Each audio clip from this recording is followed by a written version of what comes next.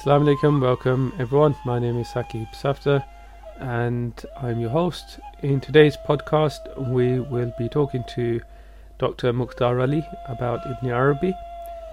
Dr Mukhtar Ali is a research fellow at the Warburg Institute, School of Advanced Studies, University of London. He has recently been appointed as Lecturer of Islamic Studies at the University of Illinois, Urbana-Champaign. He specializes in Sufism, Islamic philosophy and ethics, and has published widely in various peer-reviewed venues.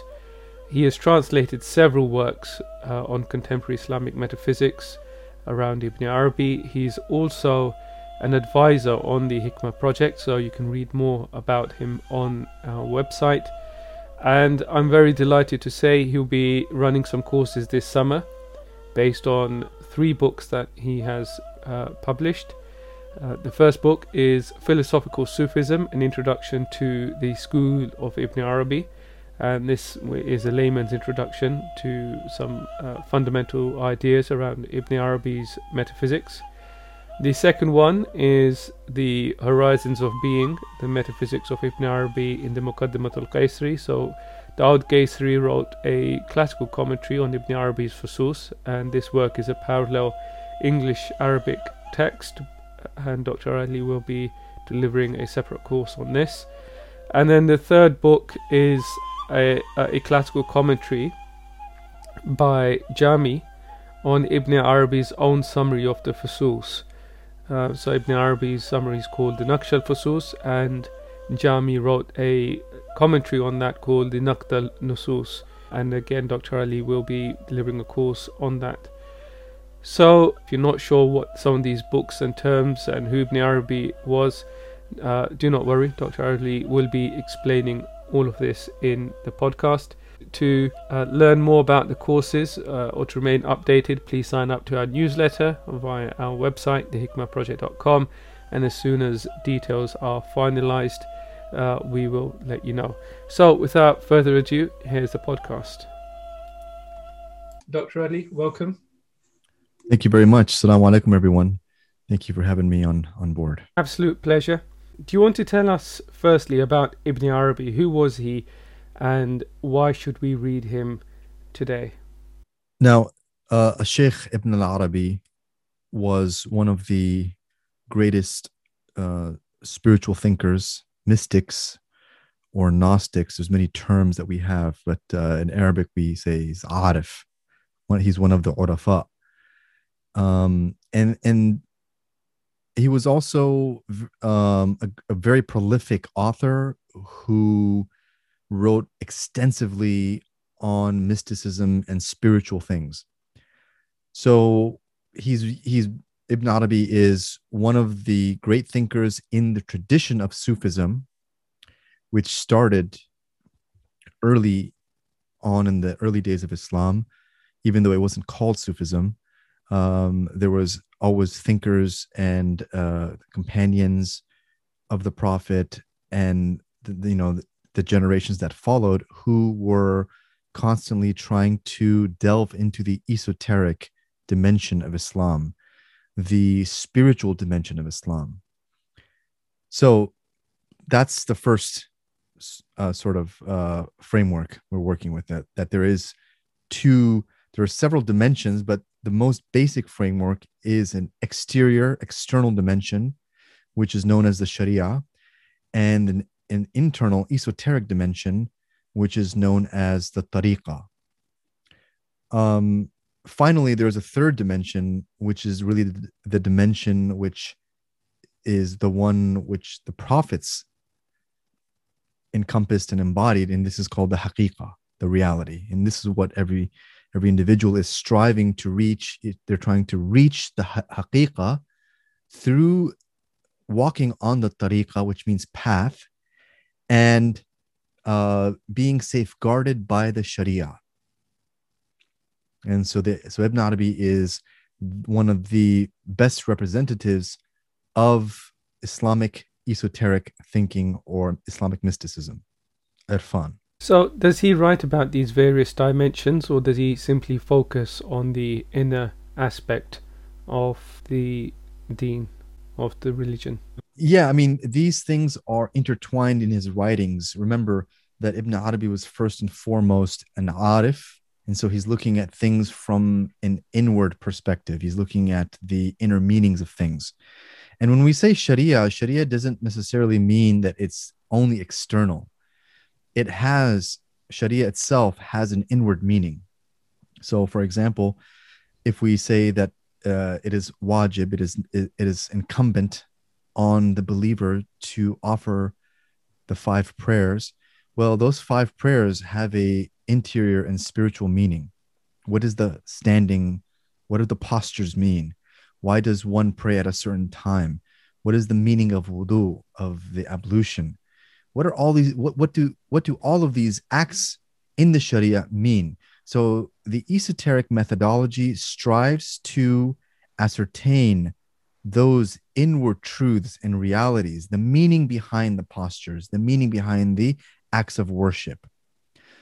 And so if we say the Sharia has been designed to safeguard the person, it is also it also relates to the bodily acts of worship, such as prayer and fasting and hajj and so on. And the tariqah refers to the inward acts of worship, such as rectifying one's intention, creating a spiritual environment in the soul, cleansing the soul, the remembrance of God, contemplation, and all of those things which is the function of the soul and the heart and the spirit and so on, and the intellect. So this is all intertwined and all interrelated. They're not separate studies. Dr. Ali, could you tell us why Ibn Arabi is called the Shaykh al-Akbar? I mean, there's a long tradition and line of Islamic thinkers and scholars who've written works ranging from the Masnawi of Rumi, the Hikam of Ibn Atala al-Iskandari, Imam al-Ghazali, his Ihya Ulumuddin, for example, just to name a few. So in this long line of scholars, where does Ibn Arabi fit in? So Ibn Arabi he was a prolific author, as I mentioned, and he described the spiritual worlds like no one else had described, and in detail. So and he's getting where is he deriving this knowledge from? It's he derives it from inspiration, and it's called kashf or ilham, and these are terms that are used in the Quran. We have unveiled for them the covering, al-ghita, or it says ilham is a term that's routinely used in the Quran. Of course, the Prophet had a wahi, which is the highest form of kashf, and ilham. It is the highest form, which is specific for the prophets. So Ibn Arabi's methodology is unveiling. And from those unveilings, which is, in other words, a spiritual experience, he receives knowledge from God directly, or from an angel, or from the spiritual domains. And when you receive that type of knowledge, that knowledge is not like rational knowledge where one needs to study extensively to compose an article or a book. That type of knowledge which God gives you comes in the form of ijmal, or it comes in the form of it has a great it's extremely great in content, and also in terms of its weight. So this is why the Quran says, he who has been given wisdom has been given a great good. So one piece of wisdom leads to many different branches of knowledge, different ways of looking at the world. So wisdom is that type of condensed knowledge which is compacted, and then a person unfolds it. So wisdom is different from knowledge, ma'rifah is different from ilm, and so on. So that's why, and that's one reason. So for one thing, Ibn Arabi created a whole system of metaphysics, which no one else has done in the past before him, and no one else did after him.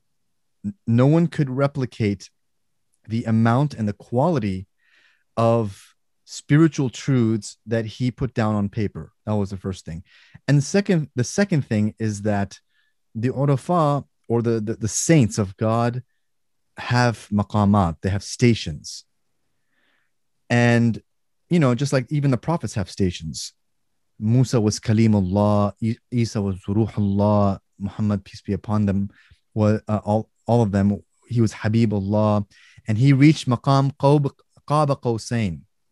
So the prophet in the Mi'raj reached a particular maqam, a station, and that station was described in the Quran as 2 bows length away, or nearer, or adna.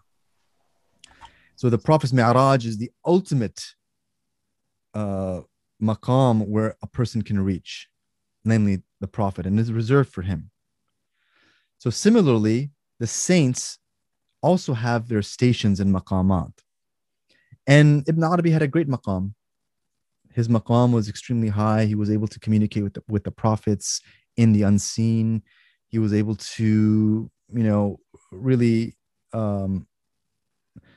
really go very, very far in the spiritual world. So this is why he's considered Shaykh al-Akbar.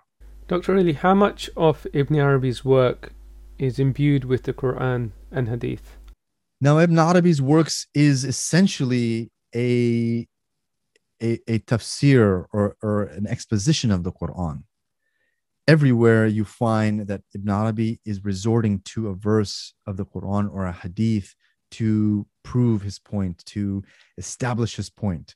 Now, he sees things through unveiling.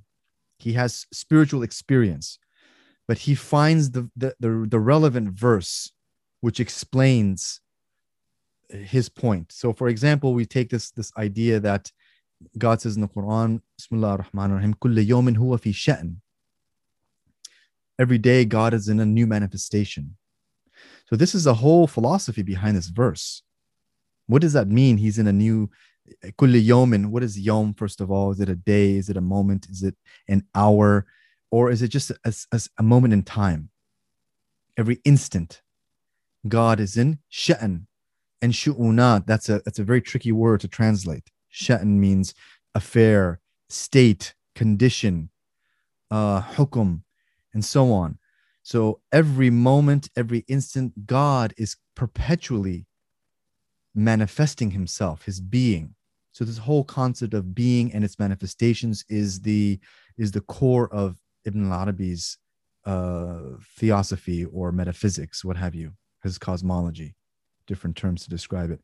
But you can take one verse and you can explain the whole of creation with that one verse. كُلَّ يَوْمٍ هُوَ فِي شَأْنٍ. God is constantly manifesting himself. So this is wujud, is manifestation. And or we take, for example, قُلْ هُوَ اللَّهُ أَحَدٌ. قُل, say Allahu Ahad. So what is Allah and what is Ahad?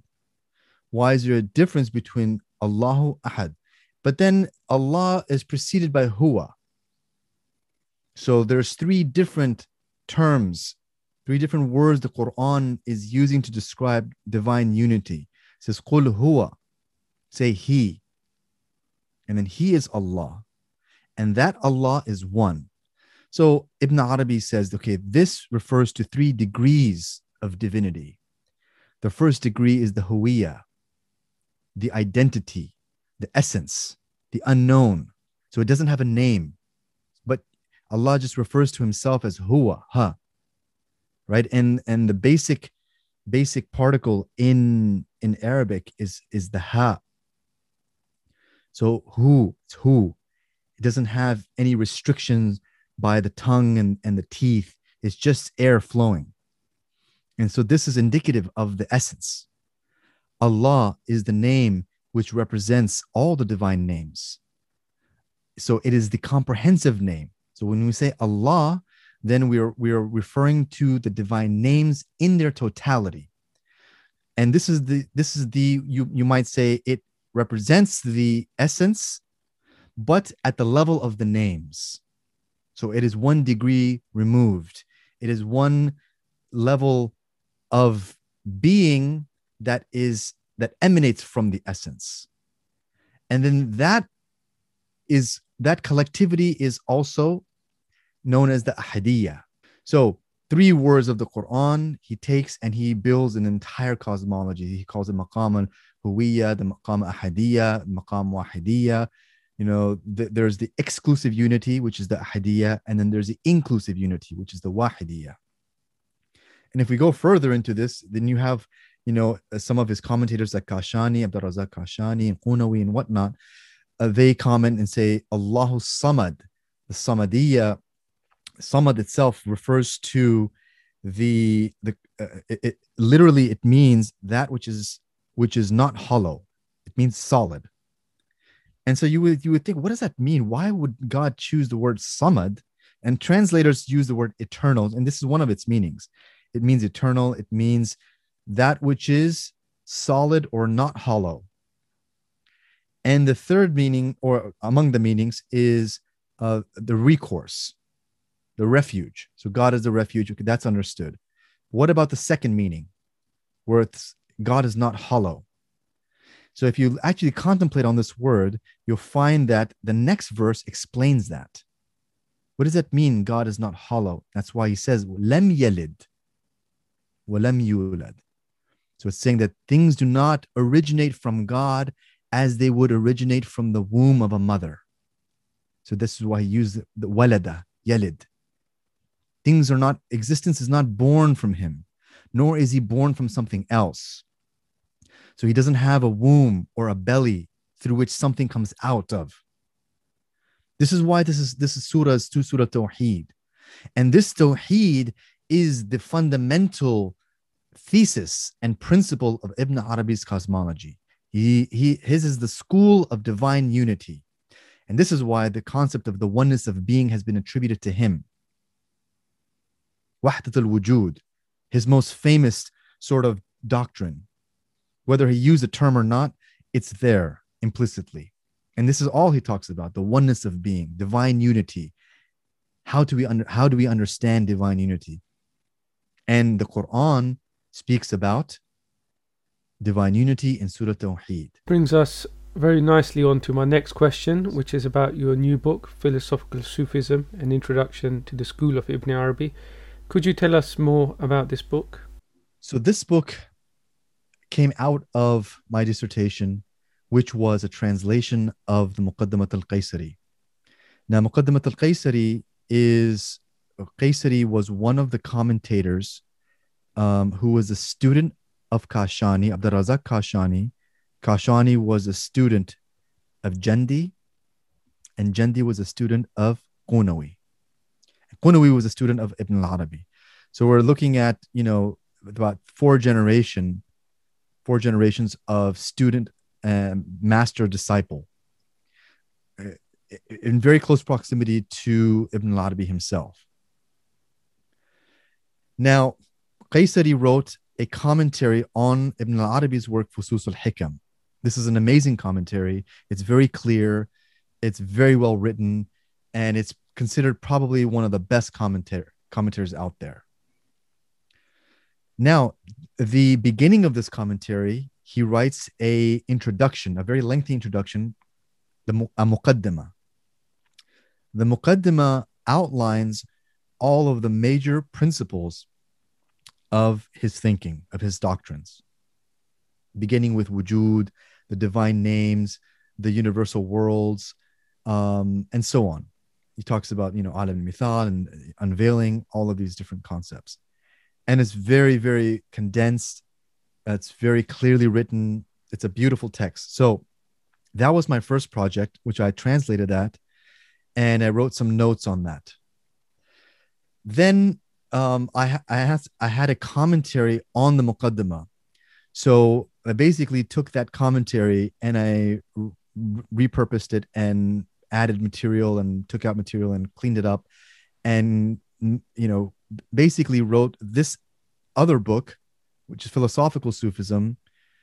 And this is sort of like a slightly simplified version of Muqaddimah Qaysari, because Qaysari is speaking, there's a lot of philosophy there, because he's trying to appeal to the scholars of his time, philosophers and theologians and so on. So I left some of that out because I don't think it's that necessary to get into all of those detailed philosophical discussions. But what we do need is what we need an introduction to the school of Ibn Arabi in simple language, dealing with all of these major concepts such as being, ontology, divine knowledge, and I go into the origin of multiplicity. How does he deal with that? Because it is the school of the oneness of being. So how does multiplicity come out of oneness? Then we have the universal worlds. We have the imaginal world. We have unveiling. We have the human vicegerency. Another key doctrine of Ibn Arabi is this whole idea of insan al-kamil, the perfect human. Then we have this idea of the Muhammadan reality, which stems from this whole idea of the perfect human, the supreme spirit in the microcosm, meaning the spirit, the heart, the intellect, all of that, prophethood, messengership, and sainthood, and then finally the resurrection. So it's really like a complete course in Ibn Arabi's metaphysics. So it's called Introduction, but some parts are a bit more complex than others. And it's sort of, I tried to make it as readable as possible. And that's the second work. So who is the target audience? Is it somebody who may not have a background in metaphysics or Ibn Arabi's perspective? Would this text be suitable for them? I mean, I was hoping to have this book be used in a classroom. If I were to teach a course on Ibn Arabi, this is the book that I would use to kind of go through the whole system. So it was kind of designed for someone who has very little familiarity, and I think they can get through it. It's not totally easy, but that's just the nature of the discipline. There's some terms, but it is quite dense. But I think it's suitable for a newcomer. So often with online courses, Islamic courses, the emphasis seems to be, generally speaking, around legalism or even ethics, or maybe history. Could you tell us about metaphysics? What is that, and why is that important in understanding the deen, and what is the link it has to spirituality? This is a good question. What's more important, to be honest, than metaphysics is spirituality. Ethics is more important. Metaphysics is also essential because it gives you a holistic understanding of the world. Metaphysics gives you an understanding of the world. Ethics is sort of the practical dimension of how to behave and how to become a better person. Now, so they're sort of, they're related, and ethics is sort of subsumed under metaphysics in some ways, because we have to look at what is the nature of insan and how does insan, the human being, fit into the grand scheme of things. What does God want? Why did God create the world? Why did God create man? All of these questions are answered in metaphysics. So both of these disciplines help each other. And metaphysics is the correct understanding of the world. It's the correct understanding of wujud, of the nature of God, the nature of being, resurrection, the nature of the soul. All of these questions are discussed in metaphysics. So it is essential. And even the whole concept of law, Sharia, what is the nature of Sharia? Why did God desire man to obey certain rules, like prayer and fasting and whatnot? What is the purpose behind that? Metaphysics attempts to give meaning to life. This is why we study metaphysics, so we understand the meaning behind things. Inshallah, you'll be delivering some courses on the Hikmah project site based on your books. Could you tell us more about the courses and what a student on your course can expect? Well, these texts do take a long time to go through. and they need a lot of focus and a lot of dedication because they're very dense. So I feel that what is useful for people, unless you commit entirely for say like a year, what will be more useful is to look at the course piecemeal and maybe study certain sections. Take, for example, the section of the divine names, which is so essential in Islamic theology. You know, the Quran, the underlying theme of the Quran is the divine names. And after every verse or every other verse, you find, you know, Huwa ar-Rahman ar-Rahim, Huwa al-Alim al-Hakim. So God is connecting these verses, these ayat, his divine signs, with their roots. The roots are divine, the divine names. So if you want to understand the Quran, look closely at the divine name that goes along with a certain verse. This is a sort of a little tip.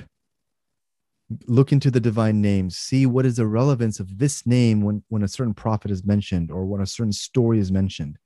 Why is that name mentioned over another divine name? So that requires a separate study because the divine names are vast in terms of, you know, the whole concept of how do their names originate? Are they separate entities or are they one with the essence? And how did existence originate from the divine names? Because they are the roots of all things. So that requires a separate study. Then we go into, say, for example, unveiling.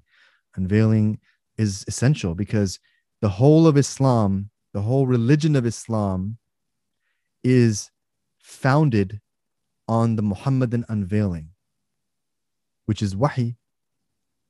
The Prophet didn't come up with the Quran by himself. He received it. So the fundamental premise of this deen is wahi or unveiling. So anybody who denies unveiling has denied the prophetic method. This is the problem. See, we're making this disconnect. The whole of the Quran is a wahi.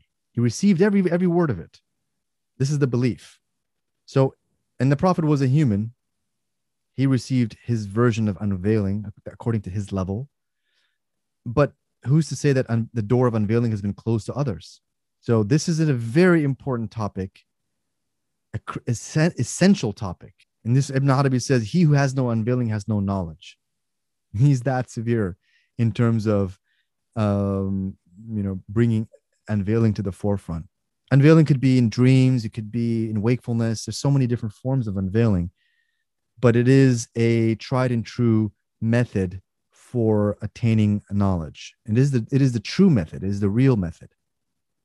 The truest way of attaining knowledge is unveiling. So that requires a separate study, a separate course, a short course, or what have you.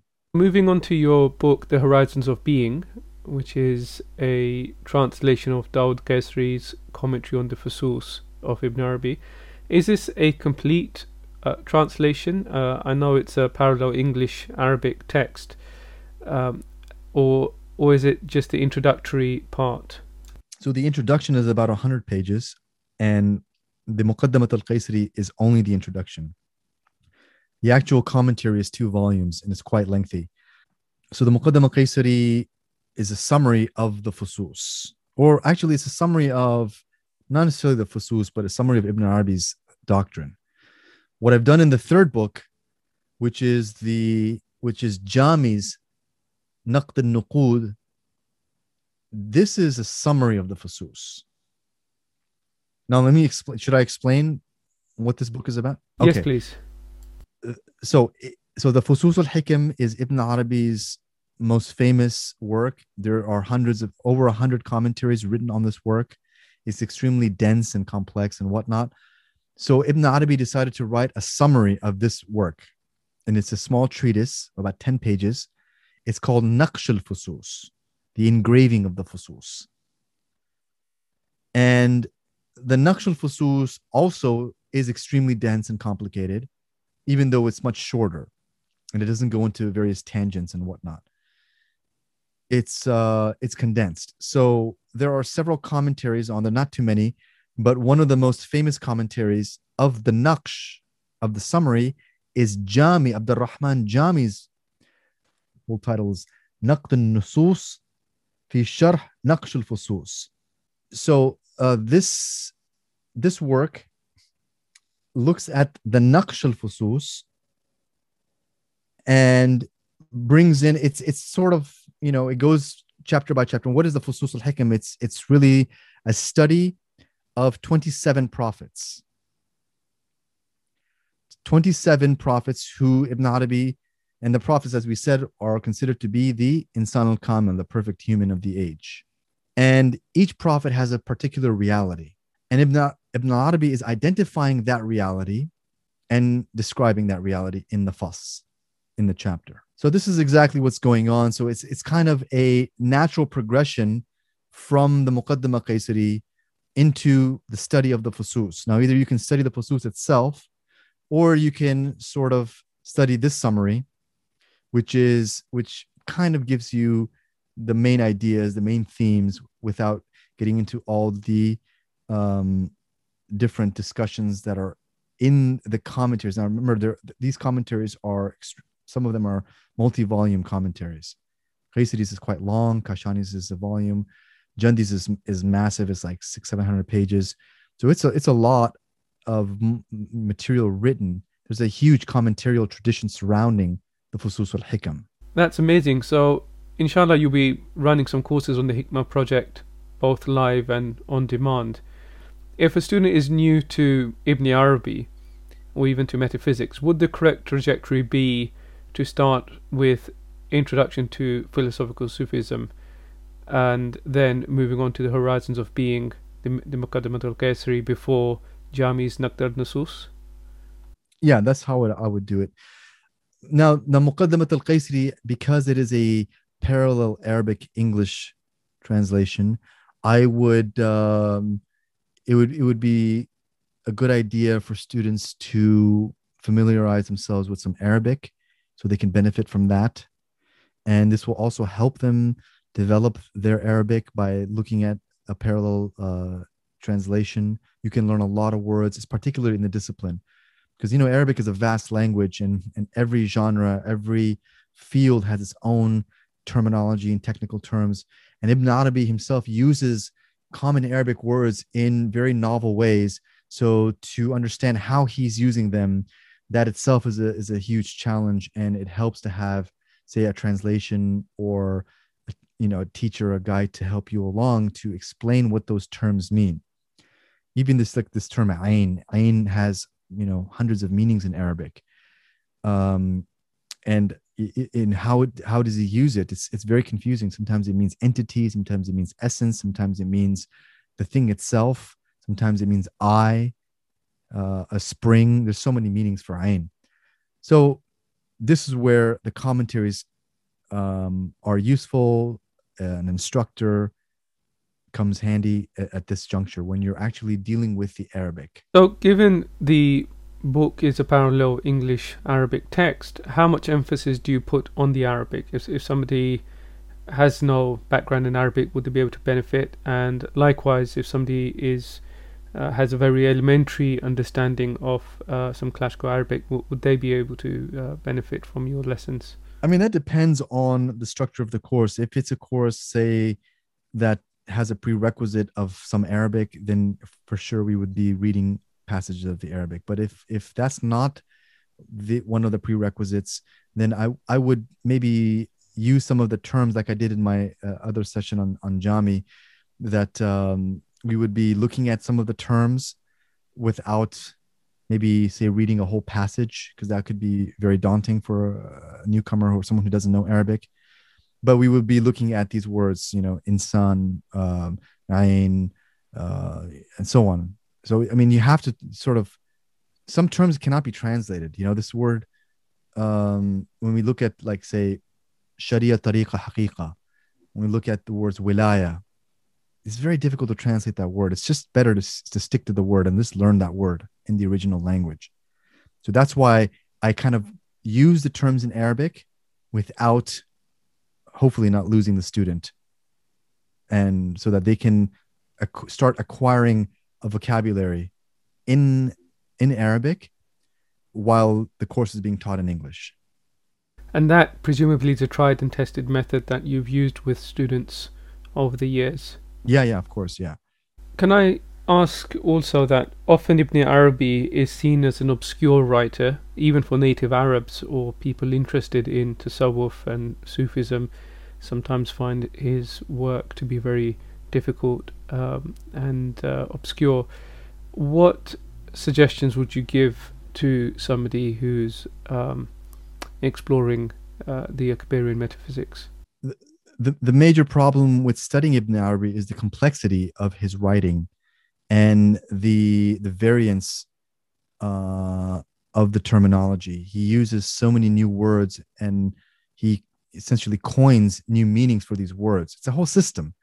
So you have to learn the system. If you try to pick up a text or two here and there, you'll be lost, because he's assuming that you are familiar with these terms.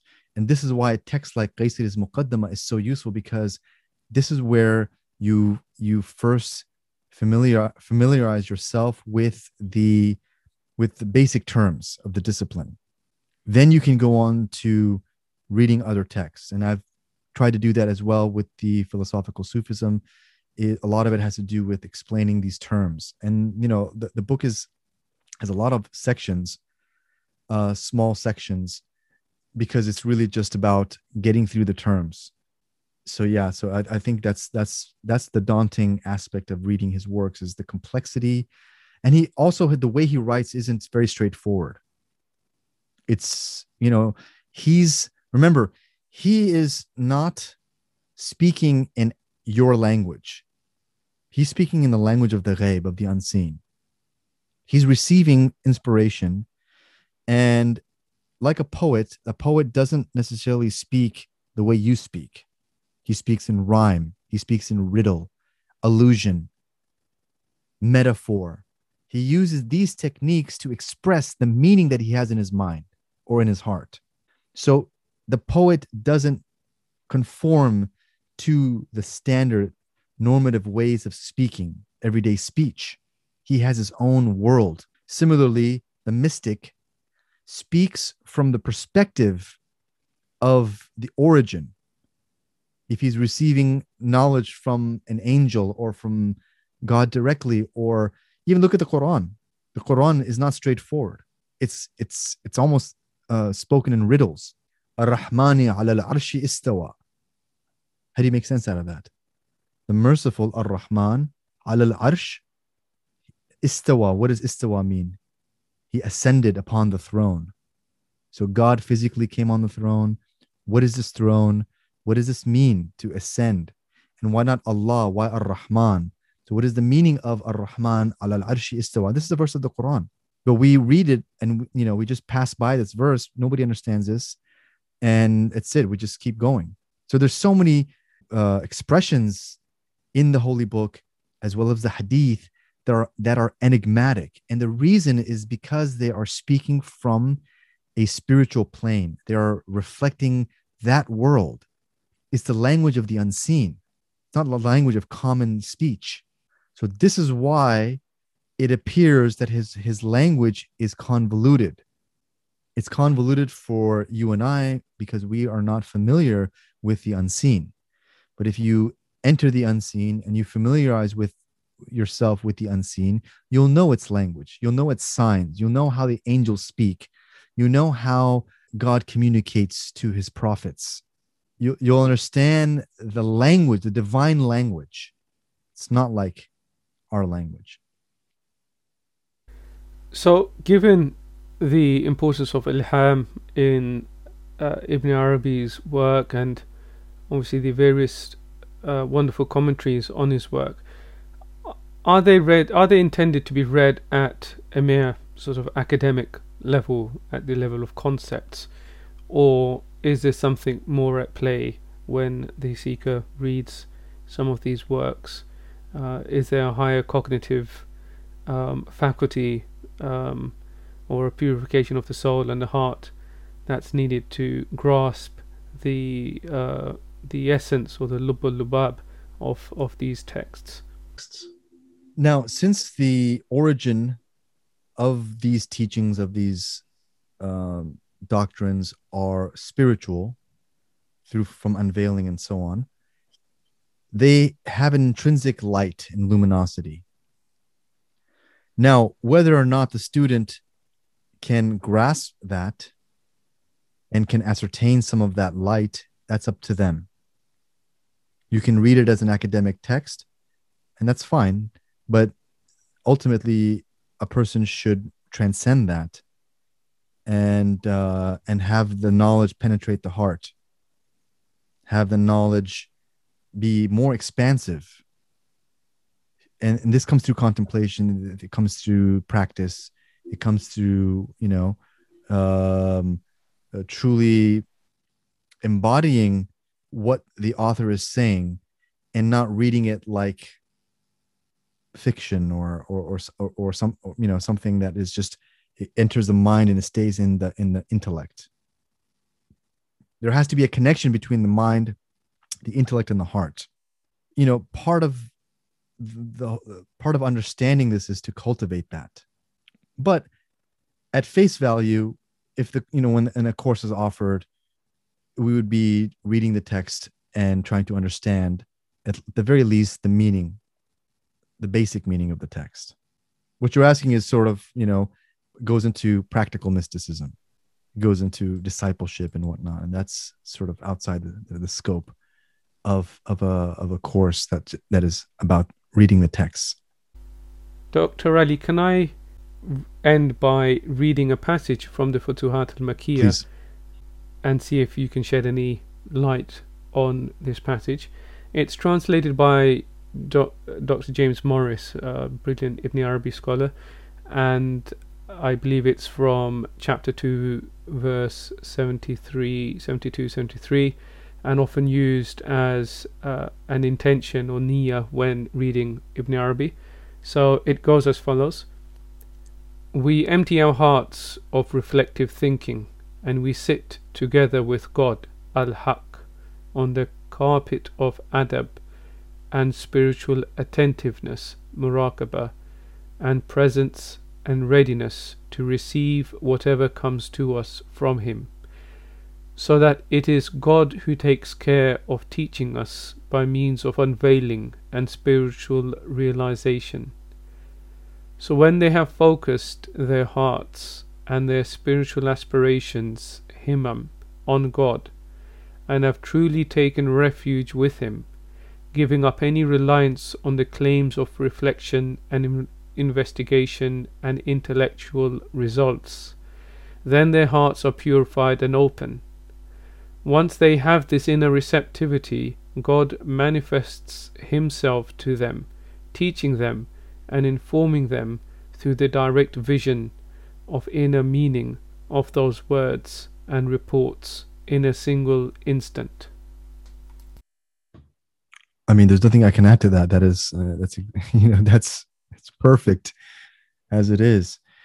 It speaks for itself. It's completely clear, and it's exactly the methodology Ibn Arabi follows. It is a spiritual path. And I would just like to say one thing about something he mentioned in the first line or two. And he says that adab, he mentions the word adab. Adab is the key to all things, especially this type of divine knowledge. This is the knowledge of God. This school of philosophical Sufism is the school of Tawheed, of divine unity. It is embarking on a path of proximity to God. It's walking a spiritual path. And so that path can only be tread through adab. And that adab means courtesy, it means manners, it means, there's a lot of different meanings for that, but it means proper behavior. And that adab is to relinquish, part of that adab, as he mentioned here, is to relinquish your attachment to knowledge and become receptive to the divine teachings. So we have a tendency, the aql has a tendency to acquire. acquisition. We want to acquire things. We want to acquire knowledge. We want to acquire the world. This is the nature of the human being, is to acquire things. But part of the adab with God is to receive, is to create receptivity, to prepare yourself to receive from God. And this has been, this aspect of receptivity has not been highlighted as it should be, especially in this day and age when everyone's trying to be a go-getter, a doer, keep doing, keep getting. Even within spirituality, reading a lot of texts and writing a lot of books and papers and performing a lot of acts of worship and whatnot, all of that is acquisition. But there is a time of silence, of receptivity, of cleansing. And those are the moments where God teaches you. So that's a really important thing to shed light on, and to find the balance between working and struggle, mujahida, muraqaba, and hudur, and presence, being present with God. So there's an active and a passive dimension to spirituality, to suluk, which a person must balance. Inshallah, we'll talk about adab at another time. It's a really, really good topic. Dr. Ali, thank you so much for your time. It's been an absolute pleasure to be sharing this time with you, and I really look forward to the courses on the Hikmah project and future podcasts too. Thank you so much for having me. Inshallah, we'll do it again soon.